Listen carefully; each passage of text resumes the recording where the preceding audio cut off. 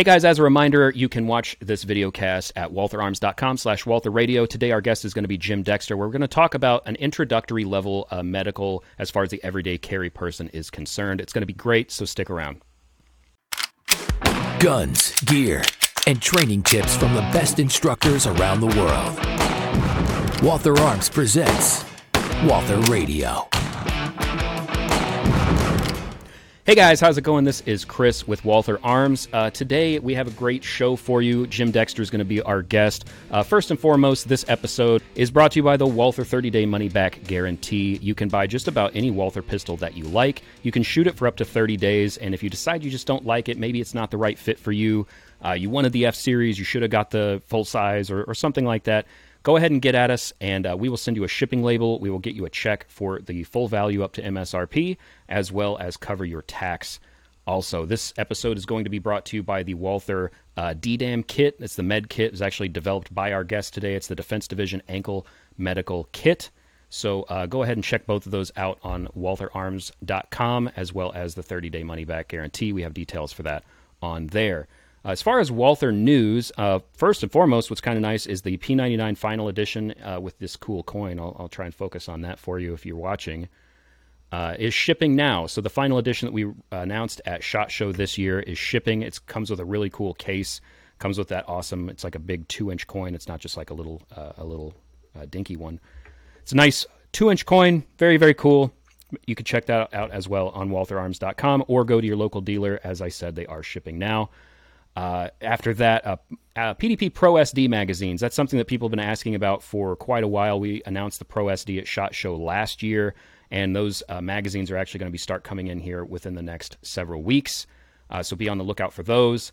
As far as promotions for this summer, we do have a new promotion coming down the pipe. I can't really tease it too much, but look for news on that probably within the next episode or two, within the next coming weeks. I'm very excited about it. I actually think it's one of the coolest promotions I've seen in quite some time. So just kind of be on the lookout for that. That is it for Walther News. Okay, so getting to our guest today. He's actually a little bit hard to introduce because he's just done so many things. He's a volunteer firefighter.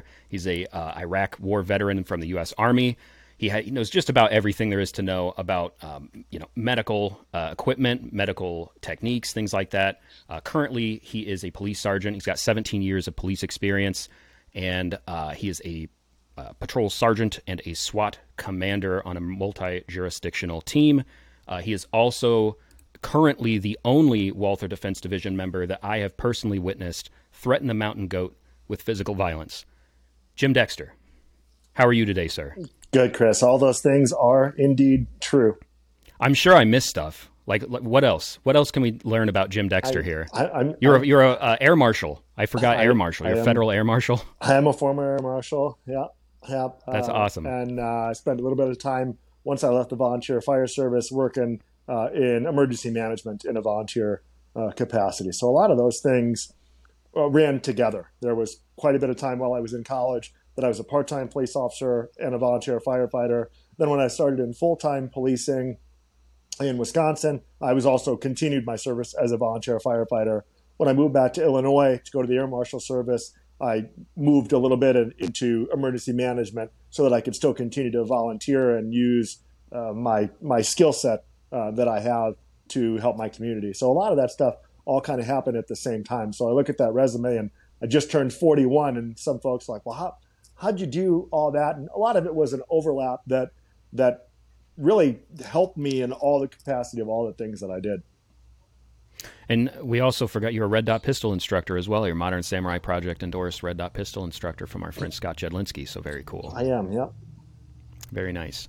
What are you doing these days? What are you doing as far as shooting right now? You shooting like crazy drills, shooting a lot of B8s? What are you up to? A lot of just kind of more of your practical stuff. I haven't done as much, B8 stuff lately. It's mostly been A-zone things, moving, entry type stuff. We just started SWAT school the other day, and so tailored things more towards what we're going to be teaching the students. I was just out with the South Suburban team a little while ago, just teaching some fundamental things, and so just the basics of that. Nothing really too crazy. Getting ready to start back up again with the Red Dot Pistol course that I teach for the Illinois Law Enforcement Training Standards Board. which is designed kind of as an intro class that shortcut to figuring things out, where you can go to an 8-hour class and figure out some things from a guy who's had to figure out a couple things before, and who has had some great mentors and some good friends to shortcut that learning process. So right now, pretty fundamental things, or things that I consider to be fundamental that might not be fundamental to the average shooter or the police shooter who hasn't got a lot of individual attention and instruction and has just been thrown on the line with an entire department and never really coached and never really pushed to performance realm of Red Dot. Gotcha. That's really cool. Well, before we get into some medical stuff, I did want to talk to you about your Federal Air Marshal Service. You had one of my favorite stories really in the industry. You just kind of sprung it on me. I think we were driving around Colorado, and you were talking about your instructor that you had to pass the qualifications for, and I just thought that was a cool story, if you wouldn't mind sharing it.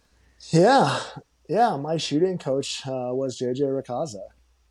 It's a heck of a shooting coach. I think for me that was kind of the first time that I really leveled up as a shooter, where like I had always been at the top in who I was around, right? It wasn't for any reason. I was good at it, right? Like I can't fix a car. I can't fix mechanical things, but somehow I was a pretty good shooter, right? I was a pretty good pistol shooter. Definitely wasn't from the Army. They were like, get the bullet close. And so I was a pistol expert in the Army. Anybody who is a pistol expert in the Army knows that doesn't really mean anything. It was the gun, not the marksmanship program. Okay, sure. How's that going? But I was just fortunate that I got a good initial block of instruction and was pretty good. They were kind of lower level drills though, because they were like the full police department, let's get everybody to pass this. And I did well. And then I leveled up into the Federal Air Marshal Service and not only like leveled up, because it wasn't even like it was one level up. Like it was like I stepped into a different universe of shooting. And that was when I really saw like what the capabilities and things were of shooting and really diving into the finite minutia of fundamentals and knowing why you're doing things and how you're doing things to get better. And I did very, very, very quickly. I mean, as anybody who has taken a JJ class knows, he's a phenomenal shooter and he's a phenomenal instructor. Yeah, what a helping hand to be given there. We have to pass these standards. By the way, here's JJ Ricazza, world champion. Crazy, right? I thought that was cool. And it wasn't like he's teaching the whole class. It was like there was like 3 of us assigned to JJ. Wow. Like, and then 3 guys had like the next guy who was leaving that week for Top Shot. And so like it wasn't like, all right, I'm going to demo this drill and then you're all going to shoot it. It was like, hey, let's see why you did that, how you did that. And it was one of the first times too that I got like really like personal instruction that I then started to take as my style as an instructor in everything, right? Because I watched in one day how he was able to do stuff with all of us and improve things, and just one little tip, one little thing. And it really started to set my course for my instructional style. That's very cool. Yeah, that's one of my favorite stories. So let's get into medical, because that's kind of why you're here, right? What we always try to keep in mind with these episodes is like the new guy, the person who maybe just went and bought a firearm. They're starting to kind of breach into the world of, tactical guy kind of stuff, pistol shooting, enthusiast level pistol shooting. And part of enthusiast level pistol shooting as an everyday carry person, oftentimes very quickly they come across the need to learn some kind of medical skills. What are the skills from a bird's eye view that a person should initially start looking towards in their journey, I guess? Yeah, I think the first thing they have to look to is actually possessing the skills, right? Like you made a jump already that some people don't make, right? They go out and they buy an IFAK or they buy a tourniquet and then they're ready. And it's like, bro, do you know how to use any of that? Like, the tourniquet is still in the wrapper, and it's not in the wrapper because you're protecting it from UV exposure. It's in the wrapper because you just bought it and put it in a bag. All right. There's a difference between possessing the equipment and possessing the knowledge on when and how to use it. So I think the first step is necessary, is the first step is understanding that you need to get the skill set, that you need to understand how and when to use those things. The biggest thing is stop the bleed. The Stop the Bleed initiative, everything involved in stopping the bleed, knowing how to wound pack, knowing how to tourniquet, knowing how and when to bandage. It's a universal skill that is applied everywhere, all the time, anytime, for any reason. I talk all the time in my classes that the body doesn't care what caused it to start bleeding. Like my left brachial artery isn't like, bro, we were shot, we're going to bleed a lot, I need a tourniquet. Or I was changing out a window because it's springtime and I was going to clean it and I put my arm through it and the glass cut my artery open. Your body doesn't care. Mm-hmm. It's gonna have the exact same reaction. So the skill set is universal. And while programs like Stop the Bleed were born out of violence, the Hartford Consensus was convened as a result of the Sandy Hook shooting to look at what we can do to improve the outcomes of mass violence. But at the end of the day, the techniques that came out of that and the programs that came out of that, I don't have the data, but I'm certain have saved more lives from nonviolent incidents than they have violent incidents. Right now, there's probably somebody suffering a heavy bleed in the United States of America. And it may have nothing to do with violence at all. Somebody just got in a car crash right now. Statistics show that somebody just got in a car crash right now.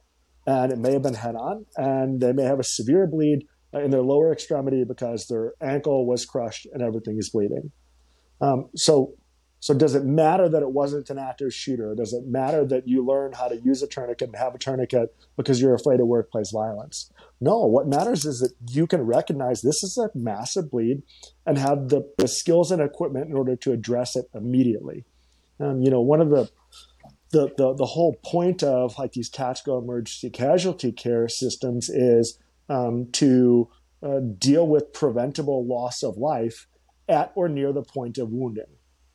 Right? Preventable loss of life at or near the point of wounding. That doesn't mean geographically. That means the people that are there. Mm-hmm. Right? Like whoever is around you is going to become the first responder if they're trained, if they're equipped, and if they're willing. Anybody who follows me has heard those three things before. Those are the three things that people need to do and need to have. And at its core, how to deal with massive bleeding is the number one thing. It's the thing that's going to kill you the fastest, outside of sudden death, obviously, but then you're already dead. It's not your problem anymore. We can't prevent death that has already occurred. Followed by just general airway or breathing issues, and understanding how to address those at the basic level of things like the recovery position, how to open an airway in order to get somebody to start spontaneously breathing again. I think when you get that's the basic, right? Base level right there, those things. CPR, right? No CPR. That sometimes gets lost. I think when we talk about like the tactical side of tactical medicine, when we sexify it by throwing the word tactical on there, but that's a base skill that everybody should have. That we shouldn't be ignoring. That should be going hand in hand with Stop the Bleed programs. You should be doing them at the same time. Go to a CPR course that has a Stop the Bleed, or take a CPR course and go to a tactical emergency casualty care course.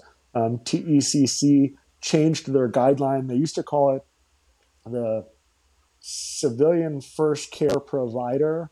Yeah, first care provider. Now they call it the active bystander. That's what their guideline actually is at the lowest level. And I words mean things to me. I'm very careful with my word choice when I'm talking in podcasts, when I'm talking to students, when I'm talking to my team. An active bystander, I think is a perfect way to put that. You're a bystander who can do something. You can become active in the problem and have a say in the result of possibly saving somebody's life. So you Stop the Bleed, CPR, AED skills, right? CPR and AED go hand in hand.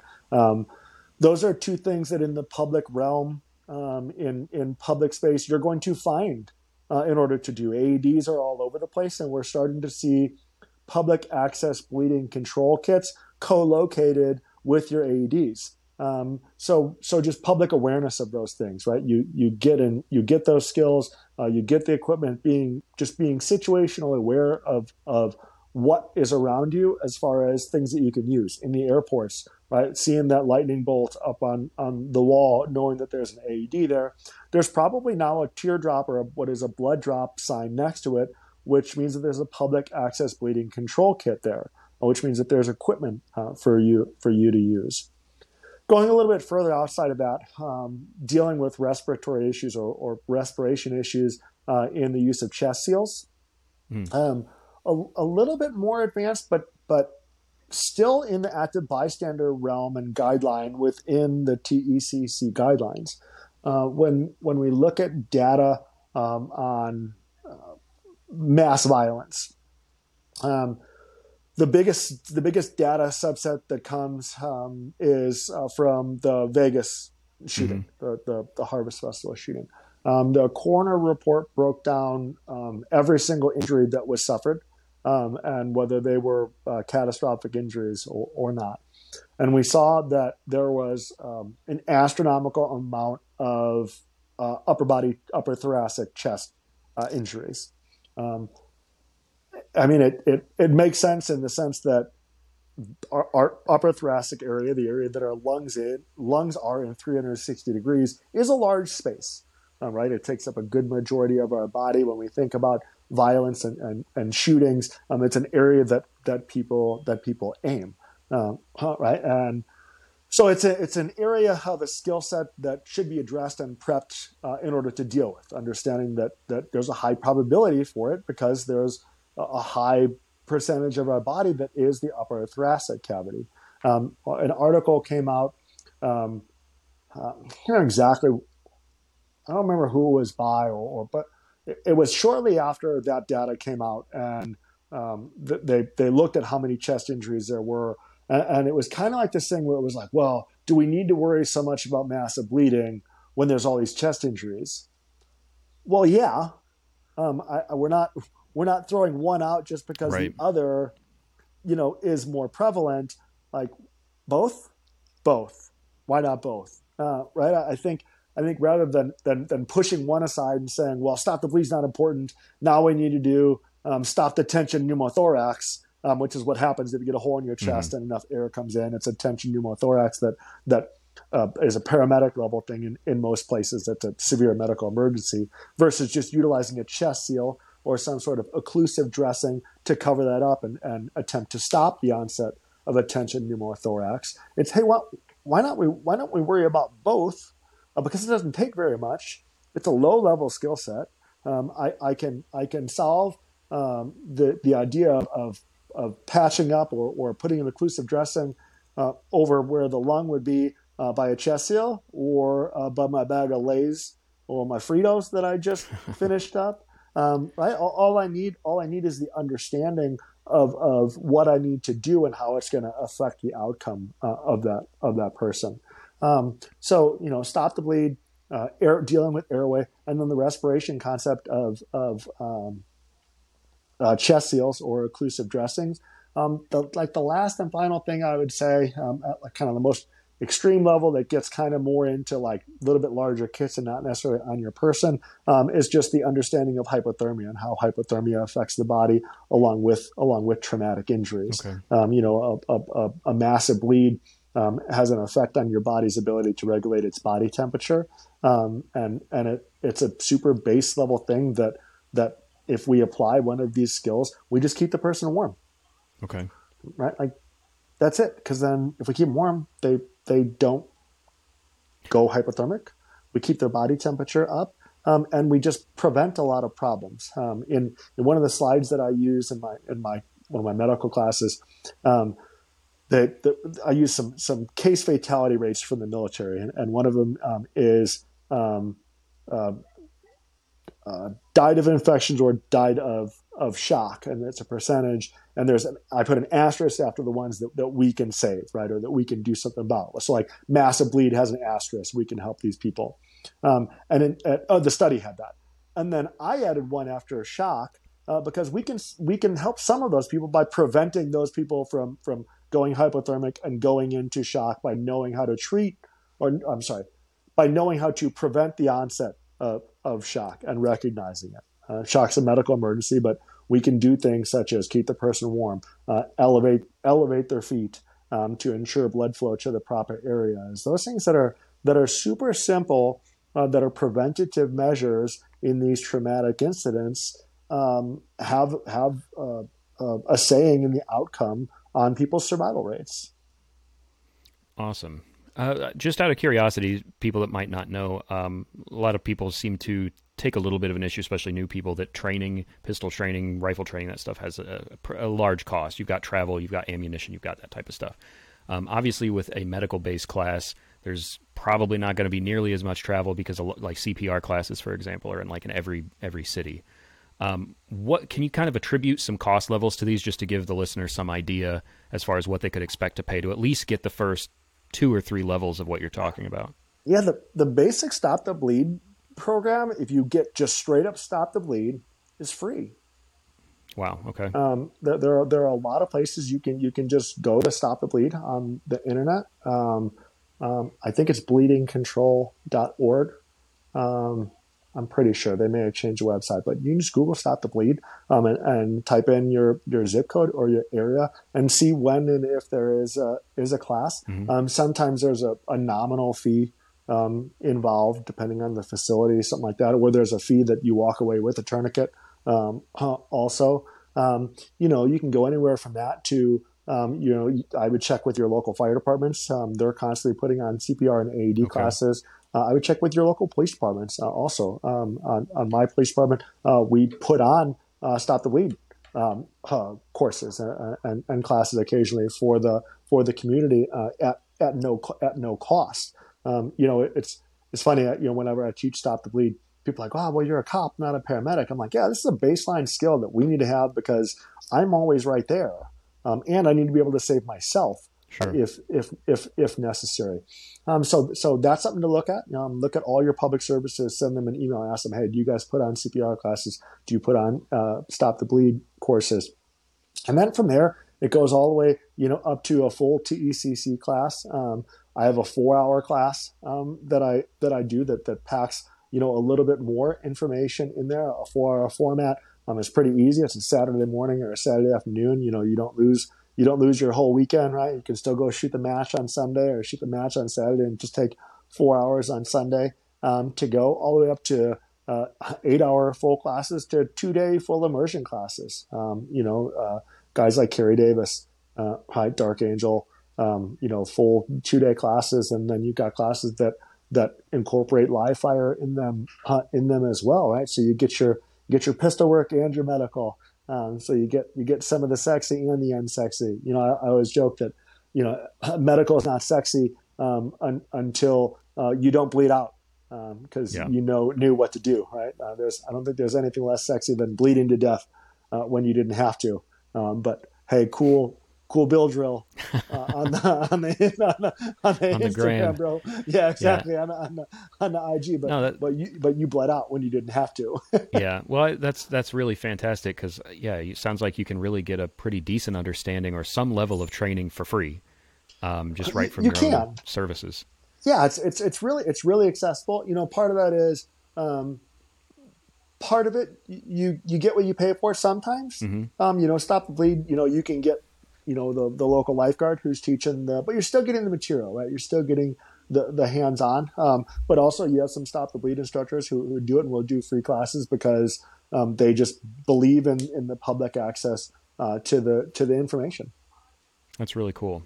Yeah, I wasn't even aware that it was that available. I think I've come to you for all my medical training, mm-hmm. but that's awesome. Talking about then your product that you developed really with Walther was the DDAM, the Defense Division Ankle Medical Kit. Can you walk us through what's in that? Yeah, when I came on the team, it was like, hey, we're starting this thing, right? Mm-hmm. I want you to be a part of it, and I heard who my cohorts were going to be, and I was kind of like, well, man, like what am I like doing here? Like, what do I bring that these guys don't? And it was, hey, we want your medical background also, right? We want what you bring to the civilian medical community and the police medical community. And we want you to just do things with it. And I was like, okay, right. So I tell my wife, I'm like, here's what they're doing. Like, we'll see. Right. And so, I'm like, right away, I'm like, hey man, like I want to put together a med kit. And Cody's like, all right, cool, man. I'm like, all right, man. Yeah, that's cool, man. That's cool. And I'm like, that sounds okay. about all right to me, man. So a good idea, dude. Right, man, that's all a good idea, man. Oh, all right. Okay, cool. So I'm like, okay. So then like, I don't really like hear anything. Right. And then I'm like, all right, well, that's kind of what I figured. Right. And then I talked to him again and he's like, oh man, so what do you want to do with this? I'm like, I got some ideas. I got contacts and stuff. All right, man, let's see what you can get. Let's see what you can do. So in like 2 days, like I get it all lined up, right? Call people who I knew I was going to call that I'll mention in a minute here. And he's like, all right, man, cool. I'm like, all right. So I tell my wife, I'm like, man, this is kind of dead, I think. So like he checks in. He's like, how's this going? And I was like, what do you mean? He's like, yeah, man, like get at it.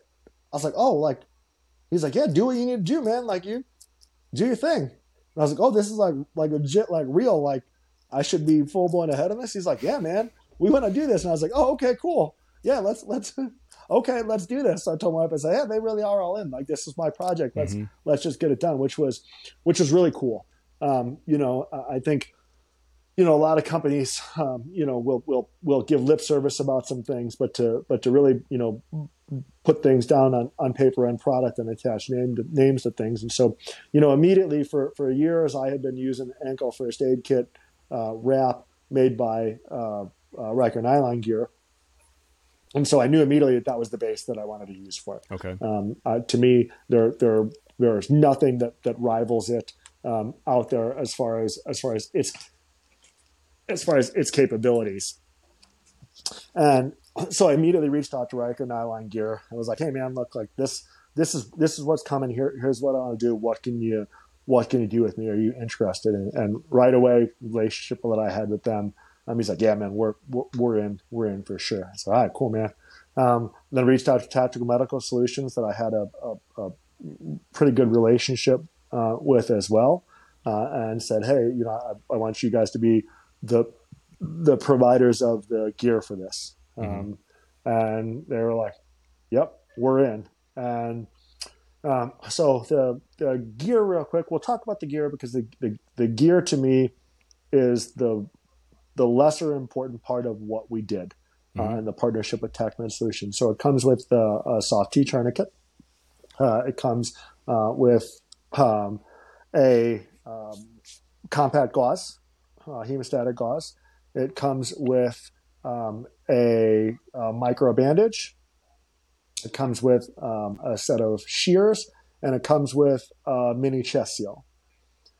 So it has all the things that I just got done talking about you needed to know how to do in one package. To me, that was what set the AFAC, the actual holder, apart from all the other options, is that the back sleeve holds the chest seals. And so you literally have one thing on your person with a pair of gloves in there, and you have everything that you just got done training in a TECC class. It's not, I got to put a chest seal in my pocket or I got to put this somewhere else. It's literally in one spot that you can have on your ankle, you can have in your dump pouch, you can have in the center console, of your truck. The portability of it is kind of unmatched, and so it's extremely versatile. It can be anywhere that you are, or anywhere that you need to be. I wear it while I'm flying. We purposely at home, I normally use a Benchmade hook because I like to use a hook a little bit better than shears. But it was important that we included shears and not the hook because first off, that's my personal preference, and I wanted this to be a universal kit. Secondly, I wanted to be able to go anywhere and everywhere. And you can fly with the DDAM. It will clear TSA. I wear it all the time. I never don't fly with it because now being a lowly municipal policeman again, I can't fly with a gun anymore. And so I definitely have medical on me. Even before I did, when I could carry a gun on a plane, I had medical on me. But now that's one of those things where I'm going into an environment where my level of protection has already been minimized. And so I need to up my level of ability to respond to somebody else not doing their job to the level that I would do it myself. So that was important, that everything be able to travel anywhere.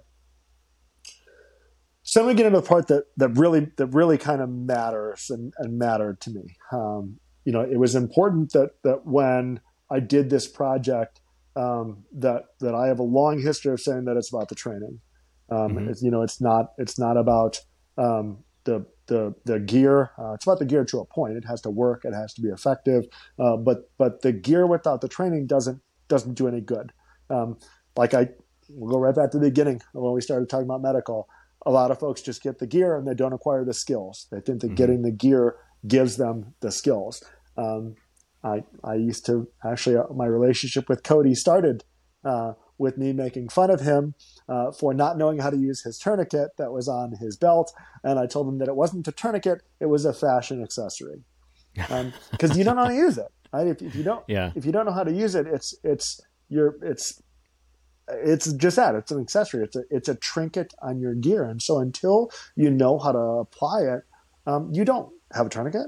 You have a tourniquet in the noun of the fact that you have a tourniquet, but you can't tourniquet in the action of a verb with it. Yeah. And so when I was doing this, I was like, man, I don't want to look like a hypocrite on this, right? Like the Defense Division Ankle Medical Kit made to the specifications of Jim Dexter of Tactically Sound. Well, cool, man. This dude for years has been, running his mouth about training. And now he's out here just shilling stuff with the Walther logo on it, right? Yeah. It's got that cool gray and the blue custom straps with the Walther logo all embroidered on it in white. Thing looks nice, man. It looks pretty cool. It came out well. It came out really, really good and really, really cool. And I'm like, yeah, that looks cool, but I still got to be me, right? And I still have to do the thing to me that is most important. One of the things about Tactical Medical Solutions is their TACMed University. And TACMed University's outreach as far as training videos and accessibility to people to at least get some level of exposure to a skill set. And so I spoke with the director of training of TACMed Solutions, and I said, hey, look, Walther we want this to be a partnership. This isn't just, hey, we're going to just slap your product on here. Like we want this to be a real thing. And right away they were like, man, we haven't seen this before. Like, yeah, we're in on this, and we can incorporate the TACMed University into this. And so the super unique thing that the end user gets with the Defense Division Ankle Medical Kit is the QR code that brings them into the TACMed Solutions, TACMed University Walther training area that takes them through an immersive experience on every single piece of equipment that is in the kit. And so you get the equipment and you get an introduction to the application of the equipment through what is a super cool immersive learning experience. I'll give a preview to folks. Like, this isn't just some slideshow PowerPoint click through. On the tourniquet portion of it, you drag the tourniquet over to the limb, and then you click on the windlass to watch it spin in order to apply pressure to the tourniquet on the limb. And so, it's more than even just a product video. It's an interactive experience that allows people to open it up, go through it, even if it's just a refresher. And your clock. And it allows them to go through each one of those things, even if they've never used them before, and get a general understanding of how to use it. So it's not a fashion accessory anymore. You open it up, you're like, oh man, this thing's gorgeous. There's a video on the Walther site that shows how I pack it up. So you can see how I pack it up in the way that has worked best for me, and then go through the TACMed University site and learn how to use all this stuff. So at the moment that you walk out the front door, if something happens in your driveway, you have the ability, you have a baseline level of knowledge by going through the TACMed University program to apply the skills that you have along with the equipment that you now have on you, which is, it sets it apart from everything else that is out there.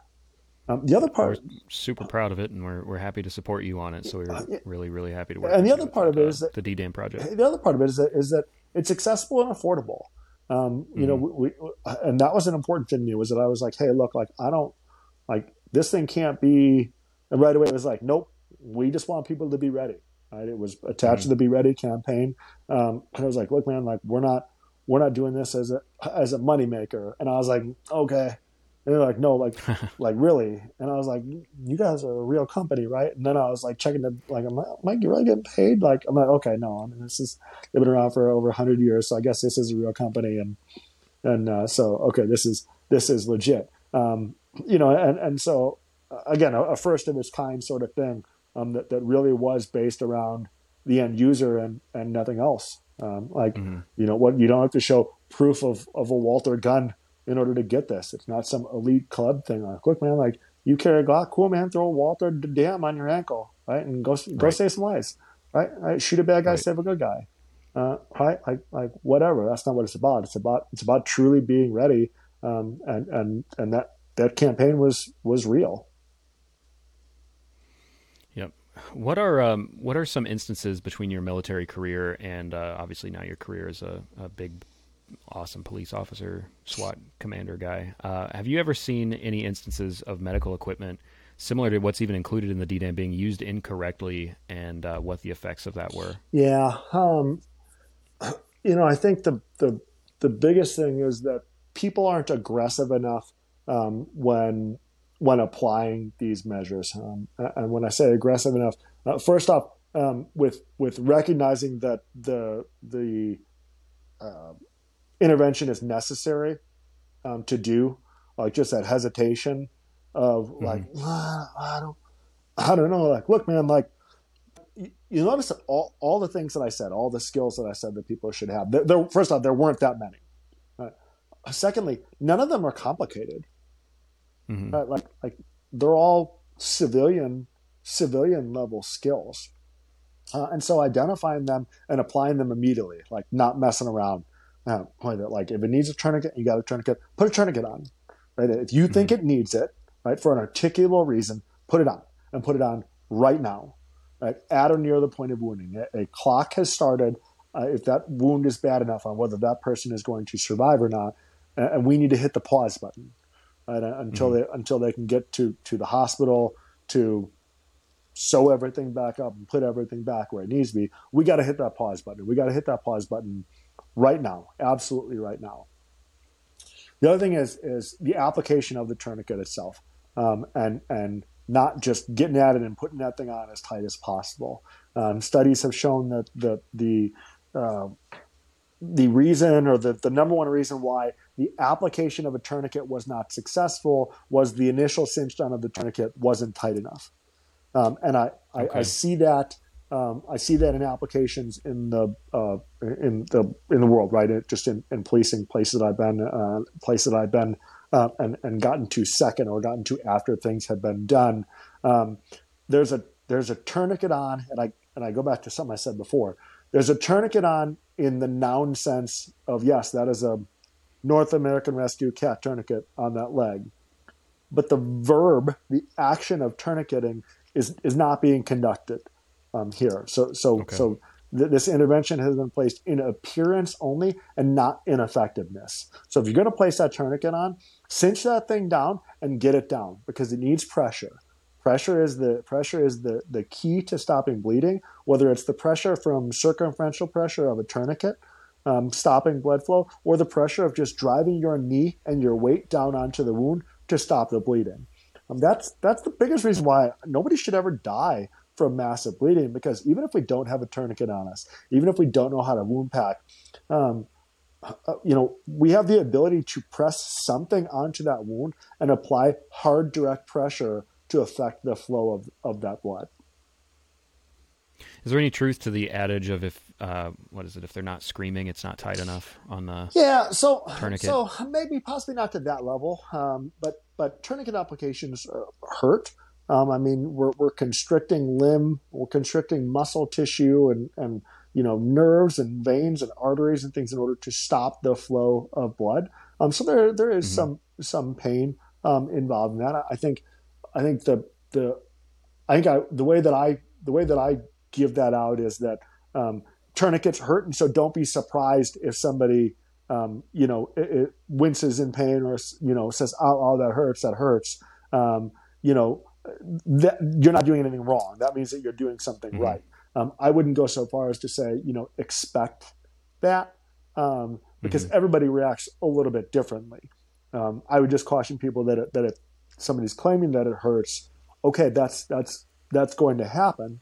There's also, because there's various other things involved. I mean, I put a tourniquet on somebody who was extremely intoxicated, and it was like I didn't even do it. They just continued to MF the guy who he claimed did it. No, he was blaming some other guy, and then he started to blame me. So I joined him in blaming the other guy so that I could get the tourniquet. So I could get the tourniquet on him, and so it worked pretty well. And then it did end up being the other guy's fault. We found out much later. So I didn't lose any sleep over it to begin with, but later I was like, I'm glad I joined in because that guy deserved that. So people just need to be aware that we're constricting a limb in order to stop or reduce blood flow, and so there is going to be some pain involved in that. What of the person who says, I don't need to buy a tourniquet because I'm wearing a belt and I'll just use my belt as a tourniquet? Yeah. I did a YouTube video on that years ago because I just kind of got tired of people saying it. like the people, I don't know. I just don't understand why people say it, to be honest with you. Like a belt to keep my pants up and a tourniquet to stop me from bleeding to death. How unrealistic of a thought is it that you could use a belt as a tourniquet? Look, so it's not completely unrealistic, right? Like it could kind of work to do something. Direct pressure is still a better answer, right? Because direct pressure is directly on the wound and it is doing something. The drunk guy that I was talking about earlier, the security guard involved in who was trying to help him had actually used a belt because I don't know if he was a belt is all I need guy or he just didn't know. All right, he was doing the best that he could at that time, but it was still bleeding. It wasn't massively bleeding anymore. He had slowed the bleed, but then I showed up with the tourniquet and stop the bleed, right? And that's our goal is that we want to stop the bleed. So will it do something? Yeah, it probably will. But do I want to plan on that? Right? Like if you're already planning on it, then just do the right thing for the right reason at the right time with the right stuff.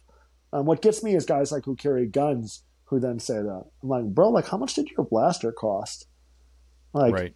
And you got a spare mag on you. You're statistically less likely to use that spare mag than you would a tourniquet. And your spare mag probably costs more than what a tourniquet costs. Right. That's even interesting. Like T-Rex Arms, I think now has a hinged holster set up, and you can either use a spare mag or secondary mag, or they even have a tourniquet holster built into that. I thought that was very cool. I think one of the things too is that the availability of accessories and ways to carry med gear, it just kind of negates any reason to, have to count on a belt. Now I'm not one of those people I'm not one of those extremists that's like, I don't leave the house without a tourniquet, bro. I do. Okay. Sometimes I go down to 7-Eleven down the corner. Right? I don't go to 7-Eleven without a gun, but I may be in gym shorts, right? I may be in gym shorts and throw an Enigma on, and I can't have a tourniquet on me. Okay, I possess the knowledge to use a lot of different things, and it's across the street from the police station, so I'm not overly concerned. I'm just going to be like, hey guys, give me one of your tourniquets. But I know how to apply direct pressure. I know how to use other things, with that. Sure. But I always have an ankle kit in my truck, in my center console. So if I'm running out to do something, I can throw it on. If I got to make a stop somewhere on the way, I can throw it on my ankle. Right. I scale things for the summer. We got a zoo pass. We go to Brookfield Zoo all the time. I just got another zoo pass for my birthday. When I go there in shorts. Congratulations. Thank you. Zoos are fun. On my birthday or the zoo pass? Yeah, The Zoo Zoo Pass. I don't care I about the love the birthday. Zoo, man. I said we went. And my nephews couldn't come because they had baseball, and I was like, "That's fine. This is for me, anyways." I said they just want to go do dumb stuff. I'm like, look at kids. I'm like, we're going to look at animals. Like, I'm gonna go see some bears and tigers. But when I'm doing that, I can't wear an ankle kit because I'm in shorts. Right? I switch to my Filster PEW sleeve. I've at least got a tourniquet then in one of my cargo pockets. Right, the war on cargo shorts is real. It needs to stop. It gives us lots of accessories I'm right and there lots with of you, places dude. to have things. And so the market has made it so much easier to have something on you that I mean, there's just almost no excuse to when you know. To wear chino shorts. I'll go with that. I'm good. I'm Yeah. good with that too. But even in that, with the Filster Enigma setups now that you have, right? They have the ability to put pouches on. There's just so much stuff out there that you can have the purpose driven tool that matches the environment that you need to go into. And that's my big thing, Mm-hmm. right? Is that like I don't claim to always have stuff, but when I'm going into an environment that is a higher threat level, or has a higher percentage or propensity for the possibility of violence, I have the ability to react and to respond to those Yeah. things. And it's not just my firearm. One of my things Right. is that I always tell guys on my team that like luck isn't a plan; it's a byproduct of action. The biggest thing with luck is we have to be prepared if the other guy gets lucky. Right? Like Mm-hmm. I'll go toe to toe with most folks with firearm skills. Right? But what if that's the day that that person gets lucky? Right? Great, I Mm-hmm. got my gun. Okay, the wind blew, and my shirt moved a little bit, and I didn't have a cheater grip because I didn't see that guy come around the corner, and I get a little hung up on my draw instead of a 0.97 that day I get a 1.3, right? And that Mm-hmm. dude got a 1.2 because he got lucky. Am I am I Yeah. am I prepared to deal with the full outcome of this Right. encounter? Do I want to count on my belt? Right. Or someone else using Correct. their belt. Yeah, that's a really good point. I think that's cool that you have your own equipment set up to where you can scale it based off your lifestyle. I feel like you have to do the same thing with handgun as far as the equipment and as far as training. Like it all has to fit your lifestyle. If you go to somebody and you're like, hey, you just bought a brand new gun, you need to be a USPSA GM and all of these types of things. It's like, dude, I can't, I don't have the lifestyle for that.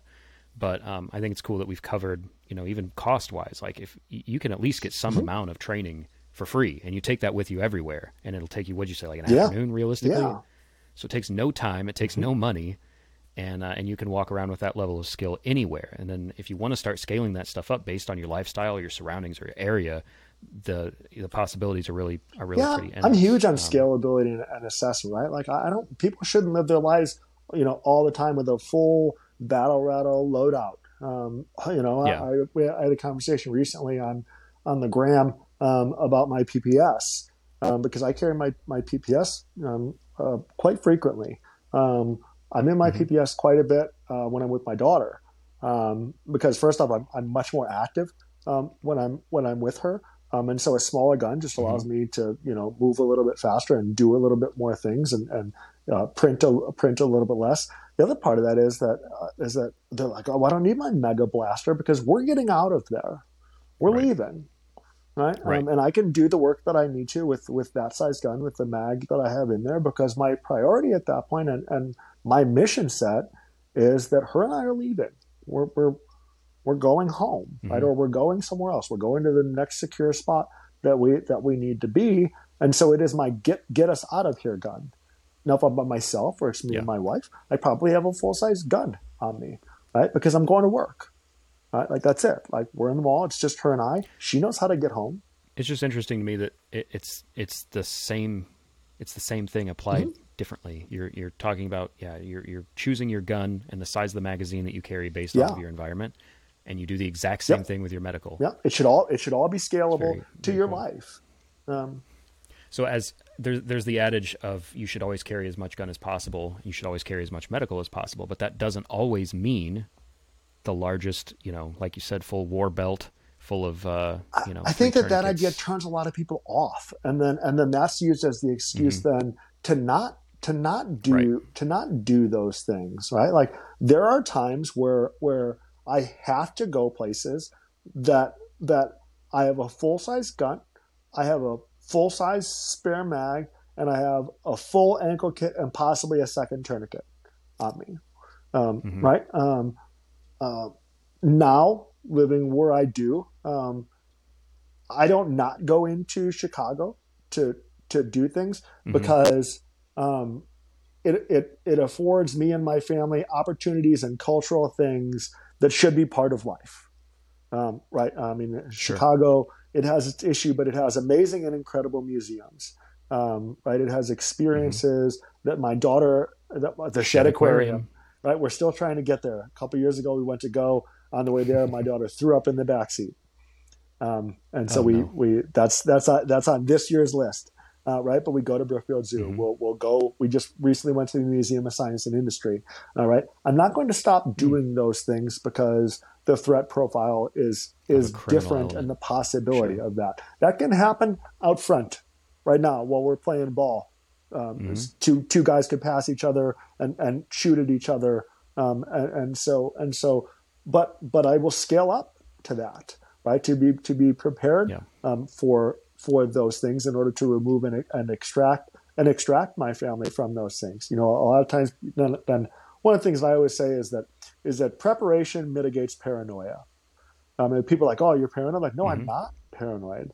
I have a full size gun. Like people, oh, you going in there? Oh, that's making you paranoid because you got all that stuff. I'm like, it's the opposite.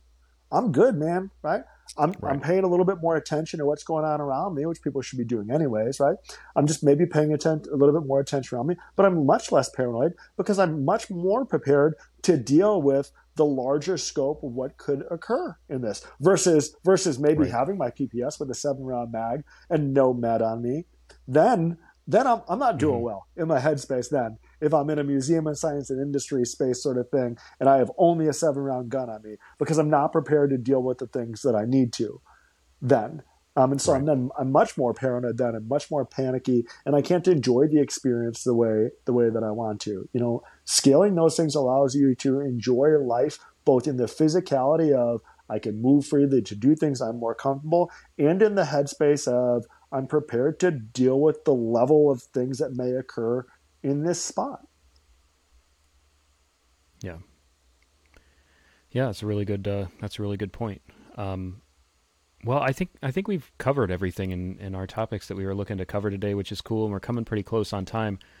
Before we kind of sign off here, what if you're walking around like an undisclosed area in Colorado and some sort of wildlife, let's say a large ram, charges at you? Yeah. What type of medical emergency could that pose, and what would your response be? The biggest medical emergency is going to be when the first ram gets deflected into the second ram, right? And so that ram's going to by your force. My injuries. Yeah. Because that's no. Not, I was talking about your injury. You're not planning on being injured in this encounter? Bro, stop. What do we say? I knew that I could take at least 3 of them, provided that I was able to deflect the first one. Right, but I was very honest about that. Right, I was very forward, and I said I could take at least 3 of them, provided I was able to redirect the first one. And I said, if the first one hits me, though, we're in trouble. But you could have a pinball situation through sheer force alone, just forcing these rams. Yeah, I would say if you caught the first ram, my height, my immediate fear was a pelvic injury. And that it would break my hip and possibly affect an artery in my pelvic region. Context for the listener: I think it was a Girl in a Gun last year in Colorado. We were in an undisclosed area of that beautiful state, and we're charged by no less than 3 mountain ram, billy goat things, and Jim didn't panic at all. He just turned and, like, through sheer tyranny of will, scared these things off into the sunset. And we had a good phone call with Bill Blowers after that about how you were you hand fought through fist combatives. I remember we 3 cold billy goats. called him, and I asked him, "Hey man, how many rams do you think that you could fight at one time?" And much as I did, he did not miss a beat. And I think he said like, "Nah, I'll probably take 4 of them, maybe 5." and that was it, because that's just what we do. We just randomly call our buddies from the mountains and ask them how many rams they would fight. That was a super fun day, and I wouldn't want to fight 3 rams with anyone less prepared than yourself, Jim. It's always a pleasure with talking with you, and we support you obviously as part of the Defense Division. More than happy to do so. Where can people find out more about Jim Dexter? Yeah, and where to take Instagram, your Tactically classes? Sound. On Facebook, Tactically Sound. I run Tactically Sound Training Center out of the Chicagoland area. Tacticallysound.org is my website when I remember to update that. Biggest thing is Facebook and Instagram, mostly just because of the interactions that I have there. I really enjoy the interactions. I encourage people to interact on both of those. I don't do politics on them. Don't bring that there. I don't bring it there. We get enough of that everywhere else. My social spaces are for content, whether that's tactics, medical, mindset, all of the things to be tactically sound.